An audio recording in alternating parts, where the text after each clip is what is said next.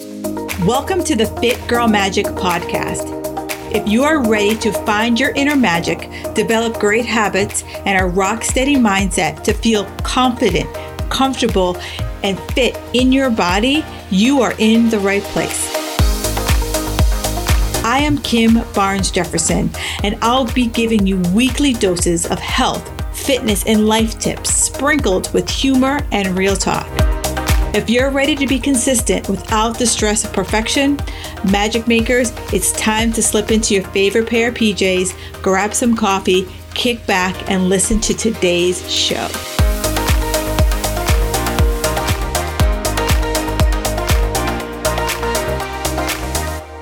Hey Magic Makers, Kim here. I have a great episode coming your way. Today I talk with Jade Eder. She's a board certified physician assistant turned gut health consultant. Yeah, we are talking all about gut health. She is someone who's had some serious gut health issues, and she just realized that, she was given a lot of pat answers for all of her challenges. And she was like, you know what, there are probably other women dealing with this type of things.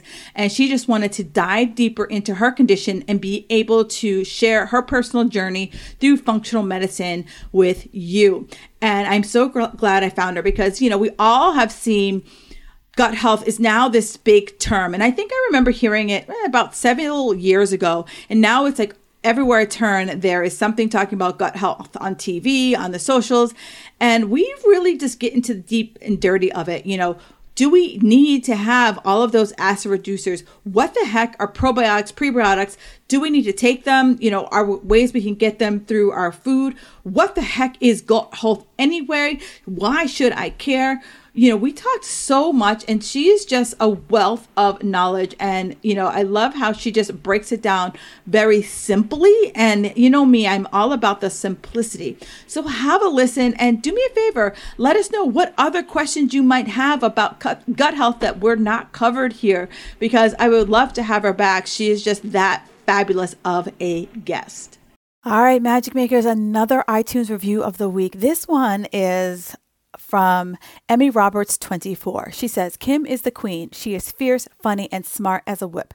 Kim embodies what it means to be a life coach by offering so much more than diet and workout tips. Whether you're a gym junkie or just beginning your journey, she helps you see that living an all-around better lifestyle is not only attainable, but something you can strive for, regardless of your age. Kim is tough love friend you need to kick your butt into gear. She said something recently that resonated with me. No is a complete sentence. You don't have to explain your boundaries to justify them to anyone. Let that sink in. 5 stars always. Thank you, Miss Emmy Roberts. Yes, that was a game changer for me. When I first started in this fitness journey, I was double dipping. I had a corporate job as well as fitness, and it was really hard for me to say no to clients. It was really hard for me to say no to my boss because I needed the cash. But I was getting burnt the F out. And so I finally had to come up with my boundaries and finally have to say to myself, you know what? It doesn't work for me to work out in the morning. I just can't do it.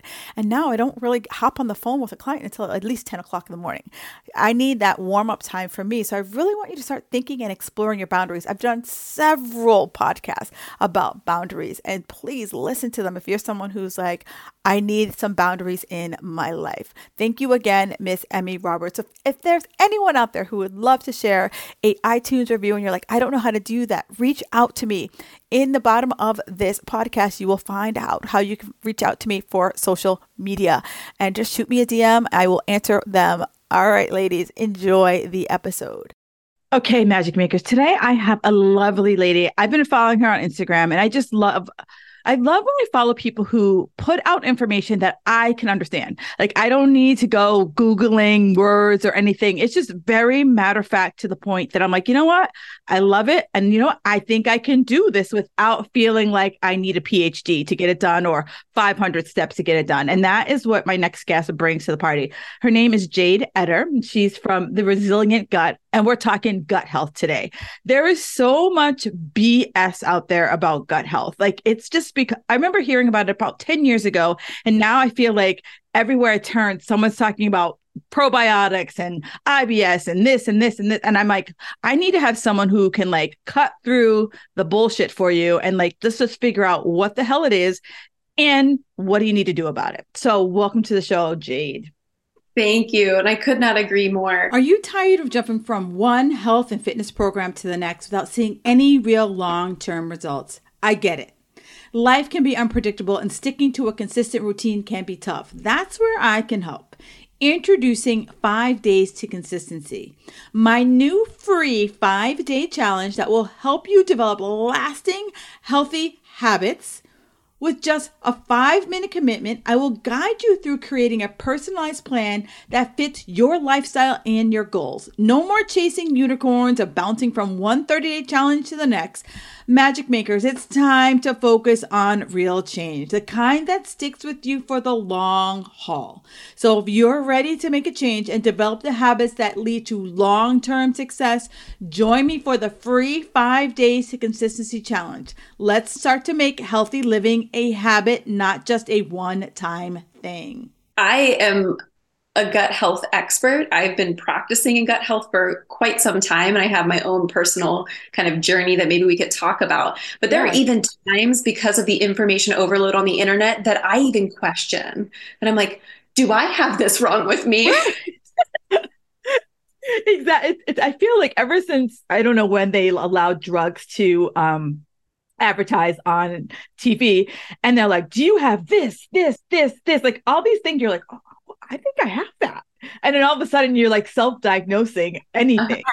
Right. Yeah, exactly. Actually, this is a little bit of, I digress just a little bit, but when I was actually practicing in family medicine before I went into gastroenterology, I actually had a woman come into the office. She was so distraught. And I said to her, I'm like, okay, you're gonna have to calm down. I can't understand what's going on. And she was like, I know I have prostate cancer, because she had watched a commercial on TV that was explaining all the symptoms. And I said, look, from an anatomical standpoint, that's not possible. You don't have a prostate. So that goes to show you the power of persuasion, of marketing. And these companies spend so much money in marketing. They have you convinced that you have things wrong with you that, Oh, completely. Yeah. And especially if you're like this much of a hypochondriac, you're just like, they just bring you in hook, line, and sinker. Yep. Yeah, exactly. So, I always love how, people get into it. Cause like you said, you were a regular GP, right? And so, you see everything, from the common cold to whatever. And so what made you say, you know what, I want to really just dive into this gut stuff? Yeah, great question. Well, I was labeled with IBS when I was 14. I had experienced a death in the family quite early on. I was around like 6 when that happened, really when my nervous system was developing. So secondary to that, and kind of not getting like the help that I needed, I ended up developing like diarrhea, constipation, bloating, like all of these things. And I went through the gamut of testing, and I was young point, labeled with IBS, and basically told, this is the way it is. This is normal. Everybody has that. Right. So I knew at a very young age, I wanted to go into medicine because I wanted to help people to not feel the way that I felt. Right. I was struggling with those issues because I very much felt that I was just like misunderstood. I was not heard. I was just told, you've got anxiety, go on medication. You've been through something traumatic. So it was very clear to me that I wanted to go into medicine. I just didn't know what avenue I wanted to take. Right. I did a rotation when I was coming out of school right before I sat for my medical boards. And I went through general practice, and I realized, oh my gosh, so many issues stem back to people's guts and the types of foods that they're consuming and the lifestyle in which they're living. And it became very apparent to me very quickly that gut health was where I wanted to be, that I felt I could make a massive impact there. So I started in outpatient GI, and I practiced there for probably about 3 years until I decided I want to take the more acute approach. And I started then working out of the hospital, where I was doing more like liver cancer, liver failure, pancreatic issues, inflammatory bowel disease. I was working in conventional medicine right around the height of COVID. Oh, wow. and feeling just really kind of burnout at that time, and knowing I could help people in a more meaningful way, um, given the experiences that I had been through. So I actually digress for a minute, but I was diagnosed with ulcerative colitis and endometriosis. Um, Mm.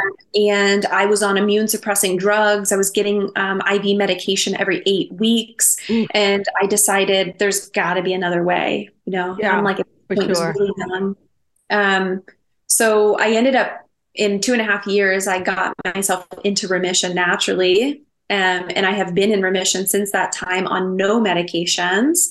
And so at the swing of COVID, where I just kind of was so burnout and overwhelmed, and I said, you know what? I'm just going to like start my own thing and help Mm. people in a really meaningful way.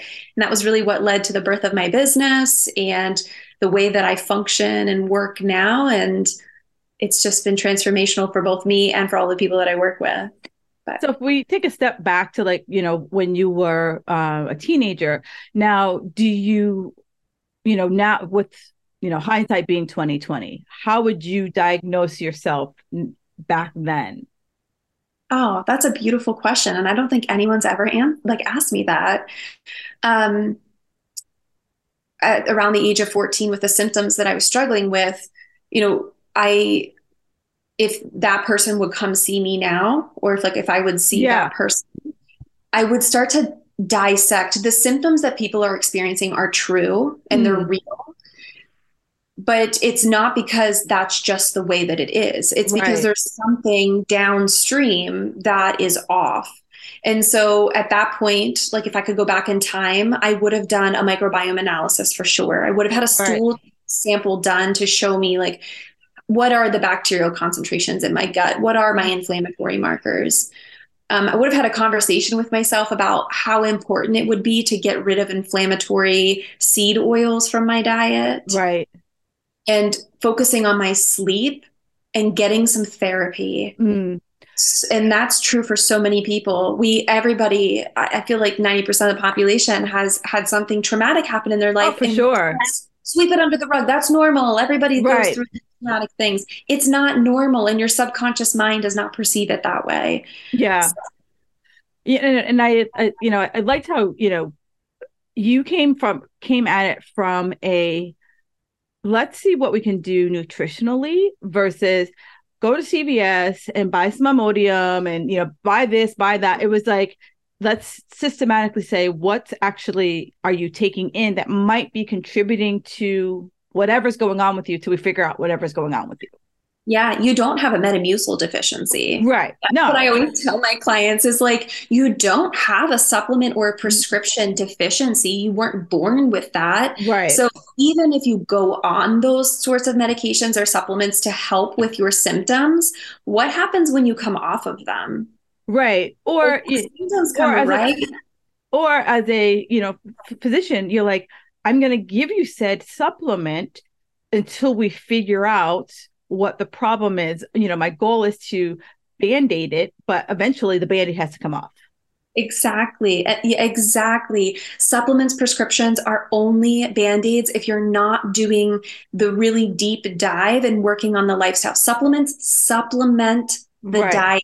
They Right. supplement your lifestyle. They Right. don't replace. But if you still have like a shitty nutrition, stress to the max, not dealing with if, in your instance, not dealing with said trauma, it's just going to be this like vicious circle that just will always continue to like spin around.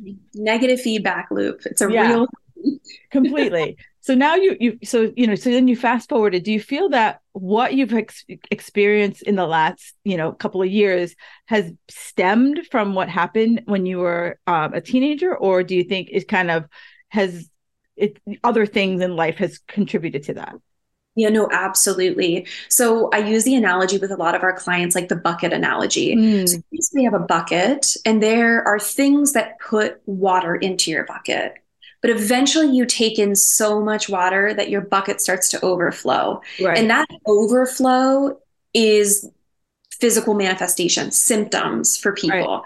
So by the time you're feeling symptoms, so much water has been poured into your bucket, and that's coming from your nutrition, your lifestyle, your lack of sleep, your stress, underlying Yeah. infections, environmental toxins, right? So for me, when the symptoms started at the age of 14, the water was being put in the bucket since the age of 6. It Right. just took that much time for me to finally have that physical manifestation of it. And Right. then the fact that nobody took the time to explain to me why I was dealing with those symptoms Ah, over about a 10-year period of time, the bucket just kept overflowing, overflowing, overflowing. And I was told that was normal and just take some fiber and take a probiotic and it'll mm, go, you know?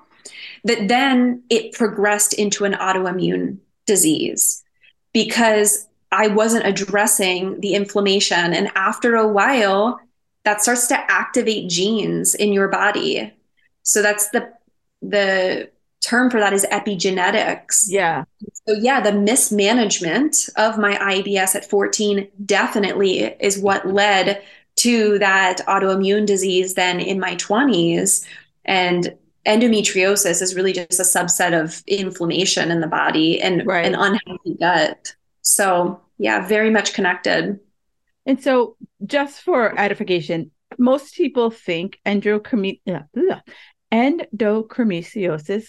Why can't medical words be like simple as cat? Latin. Exactly. Um, most people think that is primarily a um, gynecological problem Yeah. versus a more uh, connective tissue Mhm. issue. Yeah. Yeah, you want a little bit. Okay, let's talk about how it's related to the gut. We could do Yeah. a okay. We could do a whole podcast on just this. I like I So know I'll keep it short. I just like I know the paw of the cat just came right out of the bag and it's just squiggling and for sure we could totally do a deep dive on endometriosis because I think that's another big underlying issue that for I know for a lot of my clients have been like take some Advil Yeah, yeah, it's terrible, which is and only going we're to wreck the gut and perpetuate the problem right even more. But, take some Advil and relax. yeah, so there's certain bacteria in the gut that are capable of making an enzyme, and that enzyme is known as beta glucuronidase. And this enzyme actually takes estrogen that's in the bowels that you're supposed to be excreting in a bowel movement and actually shuttles it back into circulation. Hmm. So it's actually causing women to reabsorb estrogen, which creates an estrogen dominance picture, which is Yes. why we're seeing endometriosis and breast cancer on the rise, but that these women Ah, who are developing this are BRCA negative. So BRCA being like the breast cancer gene. There was this question about like, why are all these women getting breast cancer all of a sudden and it not being genetically driven? Well, this is yeah. one of the major reasons. And it all kind of comes back to your nutrition and your lifestyle because estrogen or any hormone in the body goes through metabolism in the liver and then gets spit out into the bowels and we excrete it in a bowel movement. Right. If you're constipated or you're not going to the bathroom, you're reabsorbing all those toxins right back into circulation. If you have an unhealthy gut and the bacteria is not balanced, what happens? You create excess of this enzyme. Estrogen goes right back into circulation. So you can see how you cannot isolate these different parts of the body or these different disease processes. They are all connected. And a lot of it comes back to how are we detoxifying our body? And our Yeah. digestive tract is the number one source for that, in addition to sweating and then urinating. Those are the three detox pathways of the body.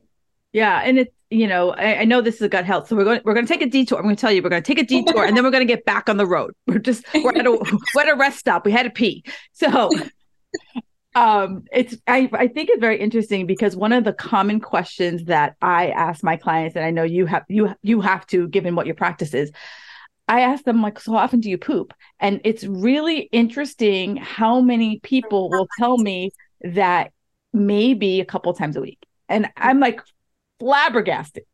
Yeah, yeah. The accepted within the medical community, it's accepted to go to the bathroom once every 3 days. However, I do not agree with that because, No. as I said, we are inundated with so many toxins Mm, from like the products that we use, environmental toxins that we're coming into contact with, having an unhealthy gut, heavy metals, our drinking water is just terrible. So when you think about all of that together and the amount of load that is going on the liver, we need to be clearing out our system Oh, for daily. sure. We have to be ensuring that we are having a bowel movement and we're clearing the system. So I'm going to take another detour because it leads me here. Sorry, guys. So people are going to hear that and they're going to be like, "Well, Jade, shouldn't I just do a cleanse or some type of detox? I mean, why do I have to poop?" Yeah. Oh gosh. Well, don't get me started on all those TikTok Oh, trends. yeah, Drink. you and I could we could be here for hours. So I'm assuming if your listeners also kind of feel the same way, I'm sure you've educated them on that, but you have to be careful with some of the information that you're consuming on the internet and whether it's actually reputable. I have, when I was practicing in conventional medicine, actually took care of some young individuals in liver failure from taking a plethora of supplements or going through these cleanses and detoxes. Okay, so everything has a repercussion. So you have to think about it. But why would I, okay, about the detox? Because it's not sustainable and it is simply a band-aid. And I'll be Right. honest with you, most of the time it doesn't work. Yeah. Just causing yourself more harm than good. And if you're going to put yourself through some sort of like, I've had people come to me and they're like, well, I've put myself through a colonoscopy cleanse, just to clean the system. Okay, well, what happens when you go back to eating the same way and living the same lifestyle? Are you going to cleanse like every month? The other thing, too, is when you do that, you desiccate your Oh, microbiome. yeah. It's almost like taking an antibiotic. You are wiping the system. And we know that from 1 7-day course of an antibiotic, it can take upwards of 2 years for the microbiome to rebalance from that. Wow. I Then you knew. put on chronic antibiotic use because they're inappropriately prescribed, Oh, yes. you know and so then that leads us down to this road of like overgrowth and food sensitivities and yeah. Yeah. No, and I like that. So this is a great little segue. So everyone here has heard of gut health and they've probably either Googled it or watched a TV commercial. So how would you in a nutshell say what is gut health? Oh, I love that question. Gut health is life. So your gut is a hollow tube inside of your body, and really your gut is deciding what is essential for life and what is not. We as beings are made up of what we absorb through our gut. Okay. So you can Mhm. think about your gut as like a cheesecloth. It has these tiny little Ah, holes. And it's allowing the good nutrients, the vitamins, the minerals, the amino acids to come through into the internal environment, and everything else stays external. Inside that hollow tube is still external. It's never entering inside of the system. So it goes the whole way through the length of the digestive tract, and then you eliminate it in a bowel movement. right. Yeah, your digestive tract is your life, and it is a protective barrier that's deciding what's internal versus external. So basically, it's like the cup of nutrients. So as I'm taking things in, it's deciding, yeah, we need this, we'll pull it out, and anything we don't need, it shoots down into waste. Exactly. And there's different parts of the gut that perform different roles, but all which are necessary to keep us healthy. So for example, like the first part of digestion happens in your mouth. This is why you need to slow down and actually chew and enjoy your food. It's the first part of carbohydrate digestion happens in the mouth with the saliva. Then when you swallow, it travels down the esophagus, which is basically the transport tube. The only function is to take that food and get it into the stomach. Right. The stomach is responsible for breaking down food in this acidic environment. The small intestine is the next part, which is where you absorb all of your vitamins, all of your minerals, and also you make neurotransmitters, which make up like how you feel, your mood, all of that. Then what happens is that food makes its way down into the colon, which is where most of the bacteria live. Um, a lot of the population of the gut bacteria live in the colon, and that's where they ferment and they break down food and they create B vitamins and they do all these great things. And you can think of the colon also as like a storage tank. It holds on to everything until it's time to get rid of. Also, when things make its way to the colon will actually extract water. So it takes water, and that's what forms your bowel movement into that like formed log that you see in the toilet. Okay, so by taking the water out. So if you have diarrhea, it means things are moving through too quickly. The colon doesn't have time to actually extract water from the debris. Right. So, so you talked about, I'm going to work our way backwards. So we all know what poop is, right? So there is the Bristol stool. Yeah, Bristol stool chart. Right. Mm-hmm. And so all right, let me write myself a note to include that as a link in the show notes, because some of you are probably like, I've never categorized my poop before. So, Yeah. so the Bristol stool, is that still a good way for people to like take a peek in the toilet and be like, how does it, how am I doing?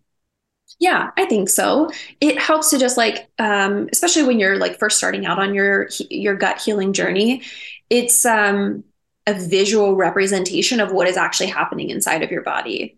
I tell people not to obsess over it though. Yeah. Like we don't.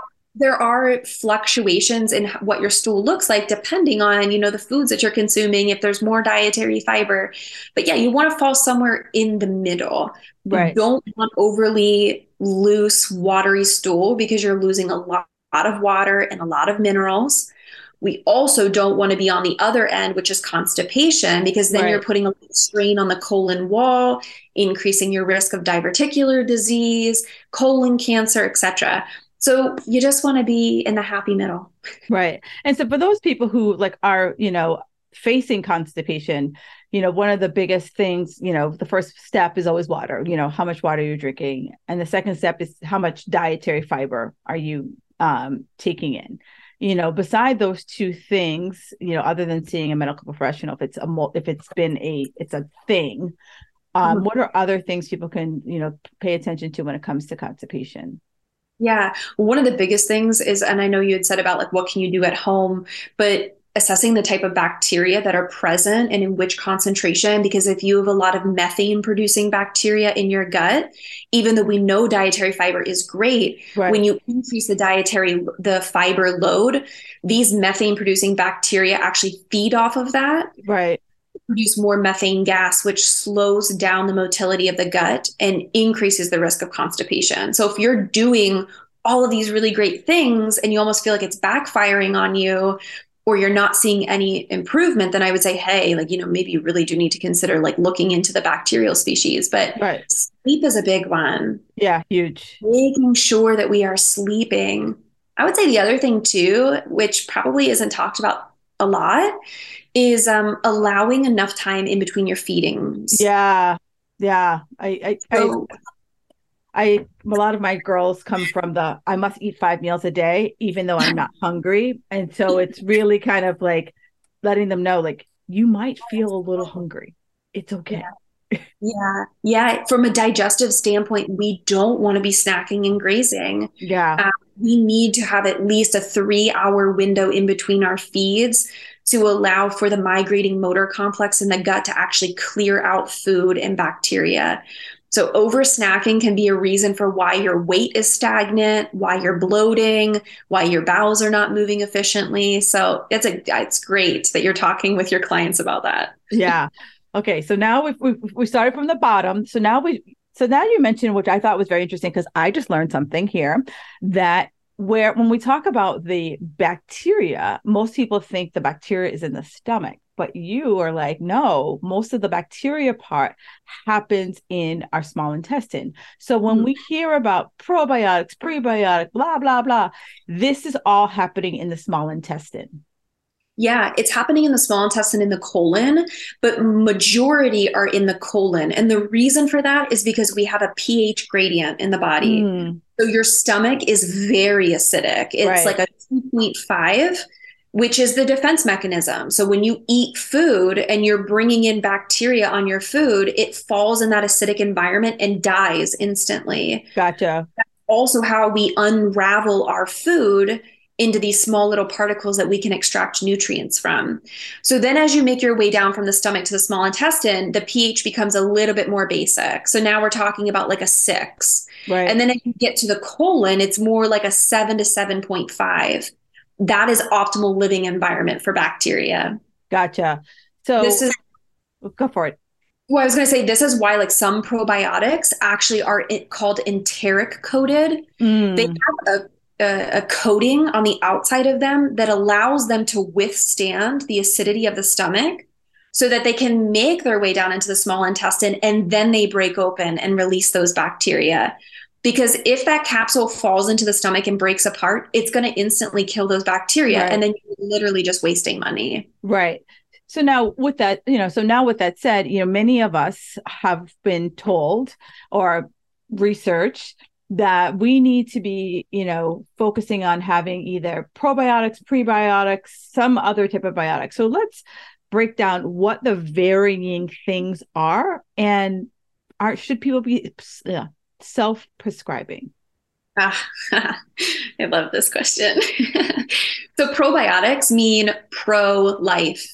Okay, so probiotics means bacteria, right? These are living organisms. So exactly like the same bacteria that are living in your gut that are helping you to create all these wonderful things to stay healthy. So probiotics are just capsules that contain these living bacteria. Prebiotics are fiber, and you can think about that as pre-life. So pre-life, what do you need to keep life alive? You need to give them food. So prebiotics are the food for those living bacteria. And so usually they're recommended to take together because if you're taking these bacteria, but you're not feeding them, they're not going to survive. So that's why there's the recommendation to take those together. It's almost like watering the garden and giving it soil at the same time, sort of deal. Now, when I feed said bacteria, am I feeding both good and bad? Yes, Okay. yes, you are. But with that being said, when the gut is healthy and you have a very robust, healthy ecosystem, the good bacteria outcompete the bad. Gotcha. So, based our microbiome is determined in the first 3 years of our life. Oh, wow. And that is from breastfeeding from mom and, the bacteria on her skin, the people that touch us, then we touch things and put them in our mouth. That's how we determine what our microbiome is. That's why everybody's microbiome is unique and different. So is it for someone who has a baby, you want them to kind of be around a lot of different things to kind of help really strengthen that microbiome. Yeah, you're doing a disservice to your child if you are not exposing them to different people, different objects, to the soil, because we know that they're soil-based organisms that also like correlate with life. So with that being said, we come into contact and our microbiome does have more opportunistic bacteria in it. Mm, But whenever we're healthy and we're living a really well-rounded life, those good bacteria will outcompete the bad. The problem is whenever we're not sleeping, we're stressed out, we overbook our schedules, we're eating a lot of foods that are causing us inflammation, you drive down the good bacteria. And then what happens? The opportunistic bacteria, they take advantage of the opportunity and right. they overgrow. That's when Gotcha. they become a problem. Gotcha. Yeah, when you take prebiotics, it feeds both, but that's okay because the ecosystem is in balance. Right. So it's basically, a lot of the people who are listening and thinking like I have stomach issues is because there is a higher percentage of the bad bacteria that's has taken over. And so if someone's listening, they're like, well, how do I know if I have bad bacteria? So how would someone be like, okay, this seems interesting. How would I know I have problems? Yeah, I would say look at the physical manifestation, look at the symptoms. And I think some people think that's just isolated to like bloating and diarrhea, but that's Right. not true. I would say like here's the most common things would be bloating, fatigue, brain fog, Mm, diarrhea or constipation, acne, eczema, allergies. That's a big one. Like environment, people like having like allergies that seem to like have just started. Like I didn't have allergies as a kid, but now all of a sudden I'm like having allergies and my nose is all stuffed up. That mm, would be food sensitivities. Like I eat and then all of a sudden I'm like, oh, like I don't feel very good after eating that. So again, like thinking about like, are these symptoms that I'm experiencing actually normal? Right. And it's so, most of them, like the women who are listening to this, they're over 40. And so some of the things you just described have also can be contributed to menopause, just our hormones are getting buck wild right now. And so it could be, God forbid you're in like the perfect storm and you have both going on. The thing with that too is as you're going through menopause and you're feeling those hormonal fluctuations, they estrogen and progesterone, they affect the digestive tract differently. Yep. And so progesterone actually slows motility. And so when you start to see a surge of that, you can start to see changes happening within the bowels, which can actually drive some of those symptoms. Yeah. And again, and I'm sure you talk about this with your clients, but any symptom related to menopause is not normal. No. It's not normal because our body was not designed. We were not designed to have dysfunction. That's a normal part of a woman's kind of process through life. And we should be able to enter into menopause beautifully. We should be able to make that transition and not be inflamed and feel like everything just all of a sudden like went to hell. Right. Exactly. And so we talked about prebiotics, probiotics. So you're like, am I someone, or do you feel people should take them? Oh, that's a great question. Well, I'm a food first kind of gal, and that's kind of the way that I practice. So I always say we can always get it through our nutrition versus spending money on supplements, right? The other thing is you have to be careful because there's so many different types of probiotics out there. That gets confusing for people too. It's like soil-based probiotics, the stuff that you're going to find in Activia that you asked me about earlier. Yes. So you have to be careful with that too, because it really just depends. Like your microbiome is different than mine. So you might do better with one that I might feel terrible on. And some people, what I've actually experienced is that somebody will come to me, they're on a probiotic, and then when we do stool testing, they're already extremely high in that species of bacteria. Right. So it's like, are we causing more harm than good? Right. Now, when you say food first, because I mean, I even as of yesterday, when my husband went to the doctor and his doctor tells him to have yogurt for probiotic, I knew this was coming, this question. Yeah. So, someone's like, okay, I'm not going to pop pills anymore. What are some probiotic foods that aren't Activia that I can just start to incorporate into my diet? Well, let me tell you what my gripe is with Activia or a lot of these yogurts. They are just loaded with sugar. Loaded, which is going to cause you blood sugar dysregulation and put you on a roller coaster. So, hello, mood swings, acne, anxiety, etc. So, if you're gonna do yogurt, which is a fantastic option, it needs to be a clean, unflavored, super natural. So you can do you can do just plain like grass fed, like milk type yogurt. You can do coconut yogurt, cashew, but it needs to be clean source. So look at the ingredients. Other foods, sauerkraut, Oh, I love kimchi, pickles, olives. You could do like pickled red onions, pickled beets. Gosh, there's so many options. If you're tolerating gluten, sourdough is an option to get some supplemental bacteria. Kefir or kefir, tomato, I know. I know. It's definitely one of those, like, you're like, did I say it right? And someone's like, yeah, it's definitely a tomato word. Yeah. But yeah, that's kind of where I would start. Yeah, no. So basically, for the fermented foods are a good place to start. Yes. So now we're talking prebiotics, we talked probiotics, and now we're moving up. And so one of the things that as you age, your just digestive fire starts to get extinguished.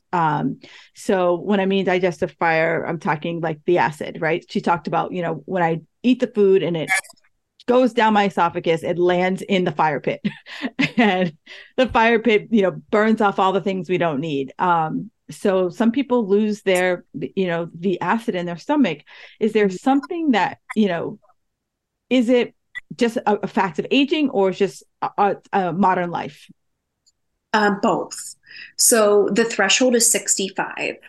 So whenever individuals reach 65, just across the board, we start seeing stomach acid slowly starting to reduce as a process of aging. But up until that point, we see acceleration of that, of the stomach acid reducing, linked to chronic stress. Mm. So as you are chronically stressed, you start to down regulate the amount of acid that's getting pushed out into the stomach. The second leading cause for low stomach acid is having an H. pylori infection, which is a bacterial infection that lives in the lining of the stomach. And the way that it survives in the stomach is by reducing the amount of acid that is in there. And if you, how would, other than clearly a test, is there any kind of like symptoms that might be like, I think that might be my problem? Any symptoms people might have? It's kind of like a wide range of symptoms when it comes to stomach acid, and so it can be very confusing. But nausea, especially waking up in the morning or like on an empty stomach, people feel really nauseated. The women that you're working with are pre or almost in menopause, but excessive vomiting in pregnancy is another big one that would tell us that, like, hey, there's some underlying issue going on with the stomach. Women don't make that correlation, and then they come to me and I do an intake with them and I ask them about their pregnancy, like, oh my gosh, it was terrible, I threw up the whole time. And I'm like, okay, so we know stomach acid's an issue, we know that there's probably a B6 deficiency, like yeah.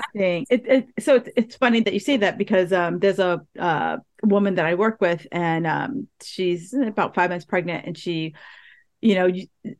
like, I'm still throwing up. Most people say the first 3 months, and like you might still feel a little nauseous, but you're not like obsessive. And Amy Schumer had the same issue, where she had like extreme morning sickness throughout her entire pregnancy. So you're saying it's an H. pylori thing. Yeah, there's a huge correlation between women with hyperemesis gravidarum and underlying H. pylori. You really can't do anything about it during pregnancy, but the cool thing is you can fix it after the first one. So when you have the second one, it's not as miserable of an experience. The other thing with that is, because that gives us an indication, then you have to start thinking about when the stomach acid reduces, that person is not absorbing the nutrients from their food should be. So then another big connection for those women with vomiting during pregnancy is you start thinking about vitamin B6. You start thinking about carnitine, which is going to be extracted from like red meats. Yeah. And you also start thinking about CoQ10, those 3 levels. So that would be something I would say. The other thing that you can do during pregnancy, and again, consult, this is not medical advice, go consult your GYN, but is ginger. Yeah. Ginger has been shown to be safe in pregnancy. Ginger actually helps with the adhesion of H. pylori. It helps with motility. It'll downregulate nausea. So there's a lot of good benefits to ginger during pregnancy. Yeah, I'm a sucker for a ginger. Give me a good ginger shot. I'm in love it. But yeah, so I'm gonna raise this to my friend Amy, because I was just talking with her last night. She's like, I can't handle it. So but it's a lot of things. So 2 things about acid. So agreed. For a lot of people, I think the low stomach acid is stress related. And, we think stress is more of like headaches or, other issues versus I can't digest my food and I feel nauseous. Like that, just like that correlation. You think it's like, I guess I shouldn't have blueberries anymore. Like that's the first thought, not like I'm stressed like a mofo and I should just manage my stress. Yes. The other thing is heartburn, right? So a lot of people will be chronically prescribed or recommended, just take some Prilosec or just take some Zantac, and forever. Yeah, it's a shame. PPI is widely overprescribed, and especially in that population of that 65 and older. If you go to a nursing home in America, almost everyone is on a PPI, which is such a disservice because we know that those people actually have the opposite issue. The reason why their stomach hurts, the reason why they're experiencing bloating after eating and, all of these vague symptoms is because they don't have enough stomach acid. And so when we put them on PPIs, we're only further perpetuating the issue that they already have. And then you're putting people at increased risk of vitamin and mineral deficiencies, which then leads to weakening of the bones, which women in menopause are already at an increased risk of because the estrogen is dropping. So you're putting them at an even more increased risk for osteoporosis, for restless leg syndrome, all of these other issues, hair loss, because they're not absorbing vitamins and minerals the way they should be. Right. So now if, so someone listening to this is like, oh, my doctor has had me on Prilosec or whatever for a million years. Is there a way off? That's so funny. I just offboarded a client yesterday who was taking PPIs for over 5 years. And after 6 months of working together, she's completely off and hasn't had an episode in over like 4 months of reflux. So yes, absolutely. But you have to start digging into the root cause of why. Why are you experiencing these symptoms in the first place? It's not good enough to just say, oh, the name and blame sort of thing, where it's like those symptoms are correlated with acid reflux and this is the treatment for it. You need to ask yourself, well, why do I have acid reflux in the first place? What is it about my nutrition or my lifestyle that could be driving that? And then that's where you need to put your focus. But yes, absolutely. I have helped so many individuals get off of these medications and that rat race of, name, pill for every ill is what I call it. Yeah. And it's like, I know for some people, like, oh, when I eat tomato sauce, I'm like, great, but it's only take when you have tomato sauce. Like unless you're having tomato sauce every single day, just have it when you have the occasions that you have the tomato sauce. And there's more natural things that you can do. So in that instance, you don't need to shut down the receptors and the pumps in your stomach from making acid. You want to take something like a calcium carbonate that's just going to bind up that acidity that's coming from the oranges or the tomatoes. And that will give you the temporary relief without giving you those long-term. Right. For the days that you're not having it. Exactly. Yeah. So having something on hand that's like calcium carbonate, which is actually what is Tums, but Tums is loaded with all these other ingredients that you don't want to be taking. Yeah. So finding a more natural alternative. Yeah. And so the other thing I was thinking about is so that if I do have kind of like slow digestive fire, there have been talk about taking like bitter herbs as a way to help kind of like get things going. Yeah. So I tend to actually just have my clients consume bitter foods because, again, I'm a food first kind of person and it's much more sustainable long term, like to eat food. So that would be things like arugula and beets and stuff. But yeah, you can take bitter herbs. They're usually sprays or drops. They're extremely bitter and they send signals via the brain down to the digestive tract to turn on bile production. So they're actually more helpful for stimulating the liver and the gallbladder to secrete and the pancreas to secrete bile, but it can be helpful with just the overall digestive process. A more natural route would just be to do like apple cider vinegar or lemon. So with that said, I love that you give me all these off ramps. So that's another common thing. I should first thing in the morning have apple cider vinegar with lemon or lemon with hot water. I mean, is that truly, and it's like everything when the clients ask me, I'm like, I've seen it 50-50. Like part of me is like, if you feel good and you can do it, rock on with your bad self. I'm like, I haven't seen it causes you any harm, but I haven't really seen any like hard fact that it's something you should do every day. Yeah, I totally agree with that. It's good to drink water as soon as you wake up in the morning because of respirations happening at night. You're losing a lot of fluid. So one of the aspects of that is just you're rehydrating your body. So it's good to drink. Warm water in the morning will stimulate peristalsis, which is the movement and the contractions in the gut. So I always recommend to my clients of like, hey, if we could like maybe fill up a glass of water and leave it out overnight and we can have room temperature, maybe lukewarm water in the morning before we start doing some sort of like lymphatic movement or flow, that would be great. Lemons contain limonene, which is a compound that supports the liver in, I think it's phase 2 detox. So there are some benefits to lemon. Um, because of the acidity of apple cider vinegar and lemon kind of mimics the acidity of the stomach. It's about a 2 to 3.54 on the acid scale.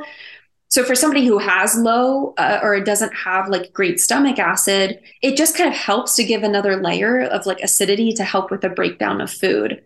However, if you take apple cider vinegar and you feel very unwell after doing that, you're like, I'm fire and I don't feel good and my stomach hurts, it's usually an indication that you shouldn't be taking it. That overproduction of acid is your issue, not under. Right. Yeah. Because I remember when I was in my throes of dealing with my heartburn, everyone's like, apple cider vinegar, take it. And I'm like, okay. And it didn't feel good. Yeah, yeah. So then it probably was truly that you had overproduction of acid. Yeah. I was like, I'm like, it didn't. I'm like, no. I'm like, if anything, it was just like throwing fire on fire. Yeah. And if you're going to do that, this is just a side note, you need to drink a lot of water with that, because it is acidic. And if it sits in the esophagus, it can actually cause esophagitis, which is like inflammation that develops in the esophagus. So if you're going to do a shot of apple cider vinegar or a shot of just straight lemon juice, you really got to wash it and chase it down. After feeling that way, I did chase it down just because I was like, this sucks. That's hilarious. Sorry that you went through that. Well, I always feel like I tell all my clients, I'm like, I try it first before I share. And so I could share from experience and I could say either it sucked and you could give it a shot and I told you it sucked and you tried it, or I could tell you this is like, hand to God, this is the best thing since sliced bread. Yeah. But yeah, so as we talk about gut health, like, so much research has come out about it being the second brain, and that so many other things that we never thought of have stemmed from what happens in our gut. Mm-hmm. Yeah. And as I know this is probably we've already bookmarked the endometriosis, but as people are starting to think about, should I give a shit about my gut health? I just want to kind of like start to like close down and be like, there's a reason why it's such a conversation, like why so many people have like, gone headfirst into this, this work, because I mean, it's kind of like the wild, wild west right now. And I'm sure in the next X number of years, we're going to realize what we got right and what we got wrong. Yeah. Yeah. Well, I mean, the microbiome is so complex. So microbiome meaning like the gut, and gut health and how it is connected. We actually have the enteric nervous system, which functions separately from the brain. So there's actually even conversation. That's why it's like talked about like the second brain, because not only is signals coming down from your brain, there's actually signals going up from your gut. Like let's talk about, for example, intense sugar cravings. When you cut a food out, why all of a sudden are you absolutely obsessed and craving it? Because those die-off signals are coming from the gut back up to the brain, letting you know like, hey, I need to eat this food for this particular strain of bacteria to survive. So there's a very intricate relationship happening there. But absolutely every process in the body is dependent on the gut.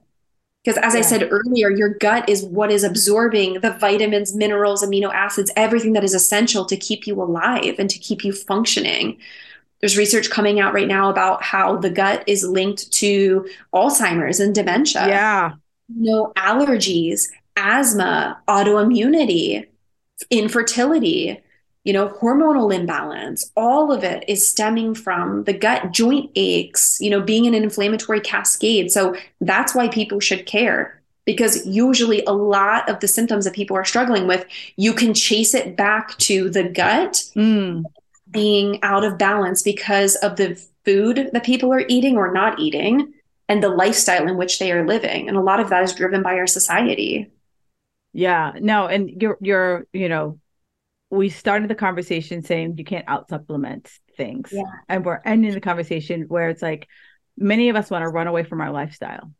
We don't want to look about being stressed. We want to look about not sleeping. We don't want to look about, swinging by for fast food or just not being able to eat enough because we're on said diet. And so, these little, like the little things that we talked about are just pebbles as we try to build to our bigger rocks.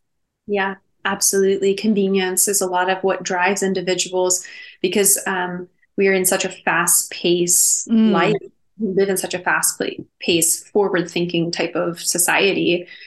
So it feels almost very unnatural for people to kind of go back to the way our ancestors lived, which is a very much more like intentional and focused on eating those whole foods, that we're growing ourselves.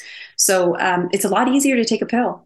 It really is. Oh, it is very easy to take a pill and not feel like, hey, take for the 5 minutes there. Why don't you spend some 5 minutes extra in bed? The problem is what I think a lot of people, the point that people are getting to is that they're taking the pill and they're still not feeling better. No, not at all. And, it's seeking people out like yourself. I know that people like yourself or other functional practitioners out there, your insurance might not cover it. And I get that. And I totally understand that. However, I think about how much have you just thought cycles about whatever's ailing you? How much have you spent on said supplement only for it to just either pee or pooped out of you and didn't do a damn thing for you? Where if I just said, you know what, I need to bite the bullet and spend time with people like Jade or other folk that could just help me just nip this in the bud in a year or less. You making the decision to focus on yourself has a ripple effect to the people that live around you and also has the potential to make generational changes. There have been studies done on Holocaust survivors and that Mm. their offspring, based on the amount of stress that Ooh. they have been through from a physiologic standpoint, the genetics are different and changed in their offspring from the things that they have gone through, which tells us that generationally, the things Ooh. that we go through, we can pass on to our children. Ooh. So if you make the decision, which I know the women that you're working with are 40 or above, but for me, I'm working with more like 25 to 45 or 50.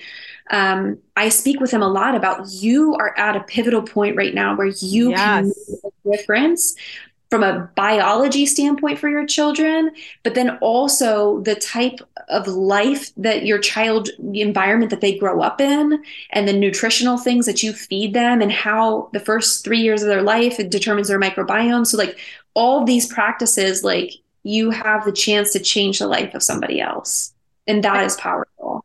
No, that is very powerful because I had another guest talking about how, you talked about how our microbiome is developed in our first 3 years. And then I had another guest talk about how our whole subconscious psyche is like kind of baked by the time we're 6 years old. So if you think about, if you always heard someone talk about, oh, we just have bad stomachs or, oh, we just are this, it just gets cooked in there. And Yeah. so if you now start to, I think about things I've learned about now that had I known 10 years ago, I probably wouldn't have half the shit that I had to unpack. Had I Right. had I known 10 years ago, I would have been able to start dealing with it up at an earlier age. Yeah, and that is powerful stuff too, because of the whole subconscious mind and how that develops. Children can't self-regulate. They're co-regulated by their parents. So the environment, like parents get to choose what the environment is like in the home. And it is pivotal in the microbiome development and the brain development of children. So powerful stuff, but it's all connected. We can't separate one aspect of the life from another. The brain, the gut, they're all connected. Yeah. Inflammation This goes is down and it goes up. this has been really great. And I thank you so much for taking the time. And so I always ask my guests a couple questions. One, where can people find you on the socials? Yeah, we're most active on Instagram, and our Instagram is just at like the at sign resilient gut co. I'm sure you'll put that in the show notes. Yep. We're pretty active on there. We're constantly posting stories. We do like IG lives as a team. I have a dietitian on staff, and I also have an integrative nutritionist as well, all very highly educated with master's degrees. So that would be the first place to look for us. And then we also have a website. The cool thing about our website is we actually have a free quiz on there, which maybe some people would find helpful after listening to this conversation, because you asked me, how do I know if I've got something going on with my gut?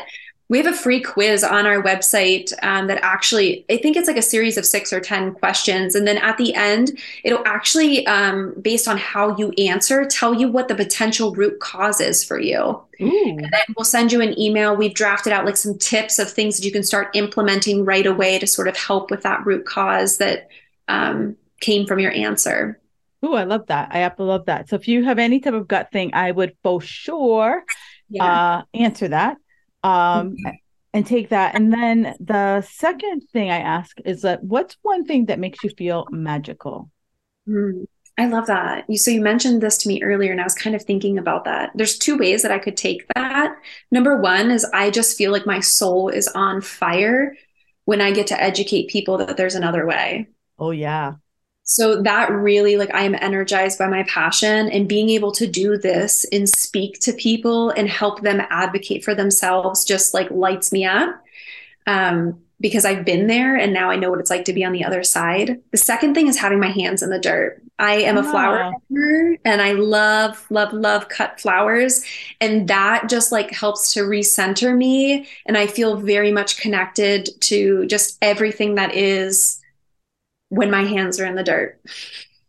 Good. I love it. I love it. Every time I ask a question, I never know what to get. I never know what someone's going to say to me. Someone told me they like dancing. Someone told me was, playing with their dog, so it runs the gambit of it. But I want to thank you so much for taking the time. And ladies, if you have any of these, like just your stomach always just feels weird, or you always feel bloated, take the quiz. You got nothing to lose. You got absolutely nothing to lose. You get a few tips, and then maybe you're like, you know what? I want to turn this around. And then you call Jade and she can help you turn it around. Yeah, exactly. Thank you. This has been amazing. I love conversational podcasts. Thank you for letting me share my story. Thank you for letting me educate your audience. I would love to do it again. Yeah, for sure. The endometriosis was like, oh my God, we should talk about that, because I know that's such a huge thing for a lot of women. Yeah, absolutely. All right, Jade, thank you so much for your time. Thank you for listening to the Fit Girl Magic podcast. If you've made it this far, yay. I'm thinking you enjoyed the show. Let's continue the conversation on Instagram. You can find me at Kim Jefferson Coach. In order for me to keep sharing this message, do me a favor and leave me a 5-star review on iTunes. While you're there, don't forget to subscribe so that you won't miss an episode. New episodes are available every Wednesday.